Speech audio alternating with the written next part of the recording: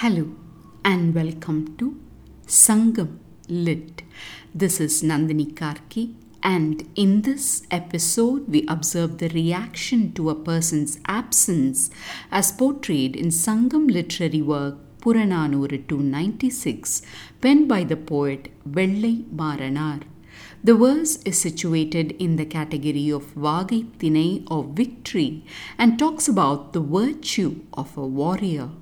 வேம்பு சினை ஒடிப்பவும் காஞ்சி பாடவும் நெய்யுடை கையர் அயவி புகைப்பவும் எல்லாம் அணையும் கல்லென்றவ்வே வேந்து உடன்று எரிவான் கொல்லோ நெடிது வந்தென்றால் நெடுந்தகை தேரே.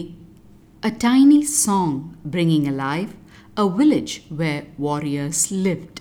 The poet's words can be translated as follows. Breaking neem twigs, singing kanji tunes, spreading mustard smoke with ghee in hand.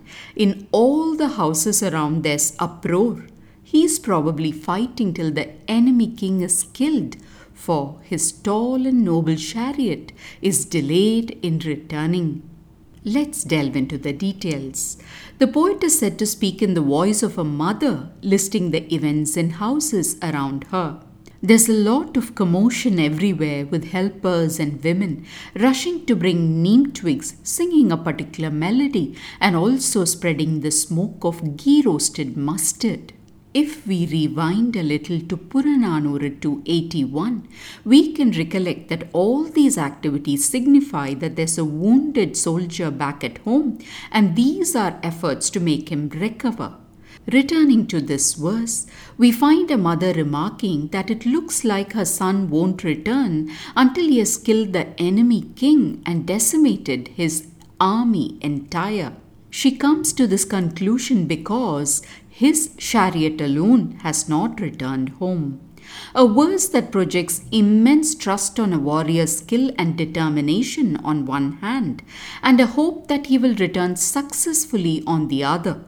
Indeed, there's nothing like positivity to face the anxiety of the present. Thanks for listening to this episode of Sangam Lit and journeying with me to ancient lands and minds. Please visit nandinikarki.com to share your thoughts and do spread the word about Sangam Lit. Until next time, Nandri Vanakkam.